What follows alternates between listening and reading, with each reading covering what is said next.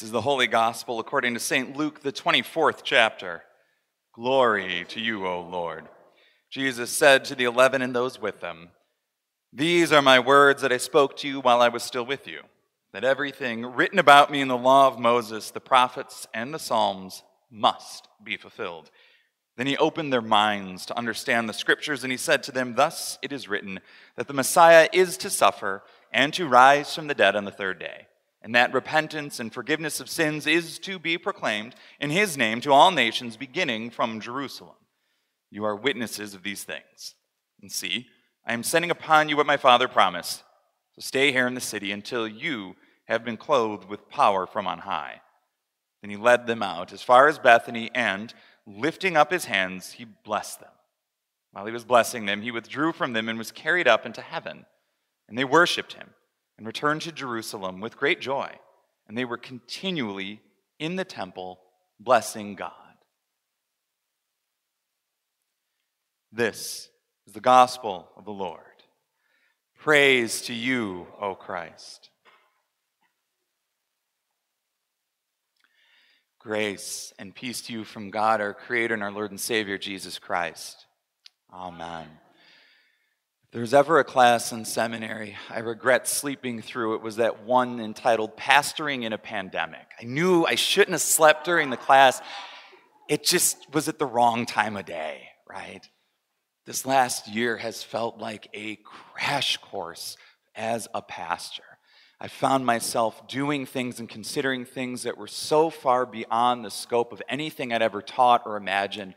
It's been this delicate sort of balancing act of presence and absence, and oftentimes those two things put right together. I think back about 14 months ago when we decided that we needed to midweek cancel our worship service in person and move it exclusively online. And I remember rationalizing it by saying, it'll only be for a few weeks, folks. We'll be right back. It'll be just fine. Don't worry. Well, that few weeks turned into a few months and what feels like about 40 years. But again, here we are once more. We're able to gather together in this way. And what I realized is that in that process, worshiping was happening, right? Worshipers were present. The challenge for me was that they weren't physically present with me. There were people there, but they were viewers on the other side of a camera. And as a preacher, as a pastor, that is a very, very different kind of experience. And then I caught myself in a certain trap. Suddenly, I began to track things like likes or follows on YouTubes or comments made underneath, things that drive me wild in my day-to-day life. And yet here I was as a pastor, grasping for straws, looking for any way to know that what we're doing was in some way impacting the lives of others.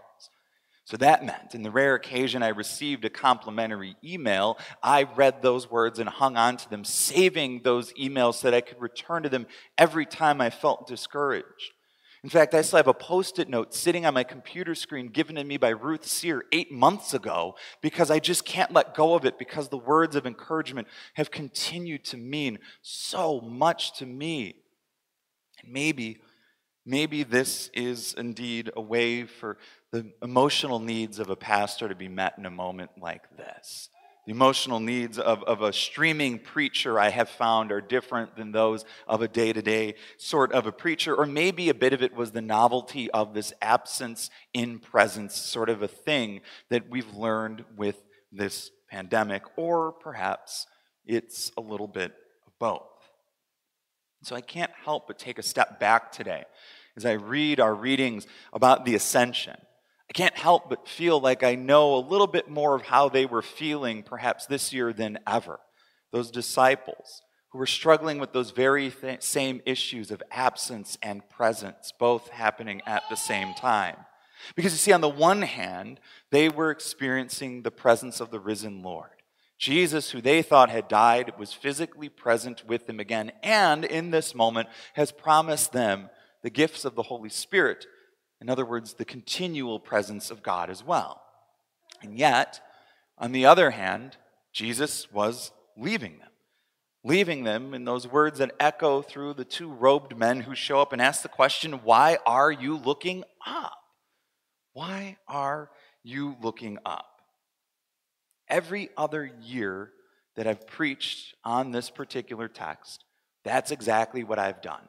I've spent the whole sermon looking up, asking questions like, where did Jesus really go? Were his feet really dangling like all those great pieces of art from past years? His little toes just ready to be tickled as he ascends into heaven?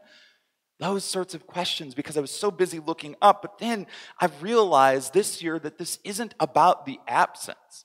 It's not about looking up, but instead it's about understanding how Jesus is still very present even in the midst of his absence. And if we take a step back today, and if we look at the text, what we'll realize very quickly is that the details of his absence are very scant. Maybe a portion of a single verse is all the breadth that's required by Luke to share that moment. But the entirety of the rest of the text deals with what the disciples, now apostles, have been and will be up to as they continue their mission in light of Jesus' absence. How they will be the presence of God in his absence. Indeed, the disciples almost remain unfazed. They just continued to do the things that they were doing. In this case, joyfully worshiping and blessing others as they themselves were just blessed. And now what I've realized is that we, as a congregation, are doing the same things. We have found ways to continue to be the presence of Christ in our community, even in this time of absence. We have continued to find ways to worship, to bless, and even witness to Christ in our lives. We've found ways to be present even in this moment of absence. And actually, the experience has started locally for us, much like those apostles started in Jerusalem, started with the place that they were familiar with. I think back again to that moment where in a few days' notice, we did something remarkable. We figured out a way to worship online in a handful of days. And think about that. That broke an 80-year streak here of continual services. We did that in like 3 days and we didn't look back. I mean, that's remarkable. Think about that for a moment. Every week for 80 years, plus extra worship services and festivals, suddenly pushed aside to meet people where they were, in this case, in the comfort and safety of their own homes. I've started live streaming baptisms, guys. Weird. It's so weird, but it's awesome. You know why? Because I've had people join us from around the world in that moment. I have had sponsors affirm their trust in that baptism of repentance and forgiveness on behalf of a child from states away. The presence of Christ is very much in those moments. It is remarkable to see those communities gathering in any way possible to do the work that needs to be done, in this case, the baptizing of our children. Cynthia, I think about the music. You've not only found ways to provide music for us, Cynthia, you've found ways to make choirs. Invite choirs to provide music as well. Bell choirs and chancel choirs. Here's a fun fact for you. June Eaton is the first person that I'm aware of who's ever sung at her own funeral. Think about that for a moment. What a remarkable moment we live in, but what a witness that she was praising God just days before she went to go and be in the full presence of God, and that video was part of our celebration of her life. Amazing. Just truly amazing. But what's even more amazing is that we're not just looking inward, but we found ways to look outward as well. Think about that for a moment. We've taken this worship, which has always been in this space, and we pushed it into a lawn outside or into a Facebook feed so anyone, anywhere can click and join us. And what's amazing is that we're literally doing that thing of sharing and witnessing to the ends of the earth, or at the very least, the ends of our country. We have former members who inform me all the time from places like North Carolina and Florida and Oregon that they're following along, which means I'm apologizing to people in other states for my terrible sermons. It's really exhausting. But the point is, we are finding ways to be present with each other even in absence. I even look outside at the little food pantry which showed up during this time. And what's amazing to me about that is that food pantry is filled and emptied repeatedly throughout the week by people we may never talk to, people we may never know. And yet those people are engaging directly with us in ministry, in serving and being served. That, my friends, is what witness looks like. That is how we are present with people even in our very absence. The amazing thing as I step back in this moment is that as we talk through this time of reopening, is that we haven't wasted the last 14 months looking up. Instead, what we've done is we've looked out and we've looked around and we found new and creative ways to do things we've always done. And what I've realized in that is that as we look around, things look different. They do. And things may never be the same. But that's okay. I mean, this very sanctuary in which we are gathered this day, physical spacing, but the physical space itself looks different because we are under construction, because we are literally looking forward to the future here. We are gathering as people in new and creative ways, and I don't think we're ever going to go back to the way it was. Indeed, we are still waiting for Jesus to return. Jesus is really, really absent right now. Jesus literally ascended, and for 2,000 years we've awaited his return, but that doesn't mean he hasn't been present in the meantime.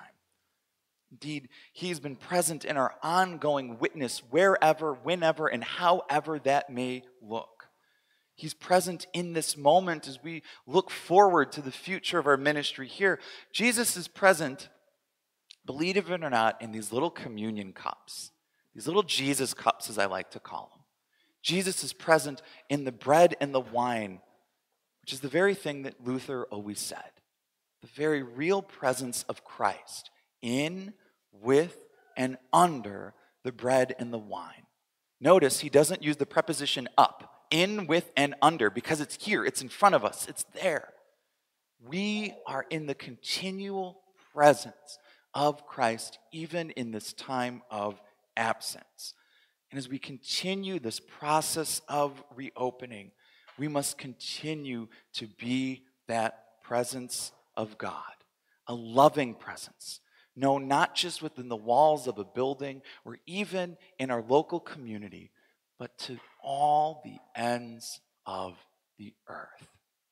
So thanks be to God for each and every one of you and your patience and your love and your grace as we have done that work together.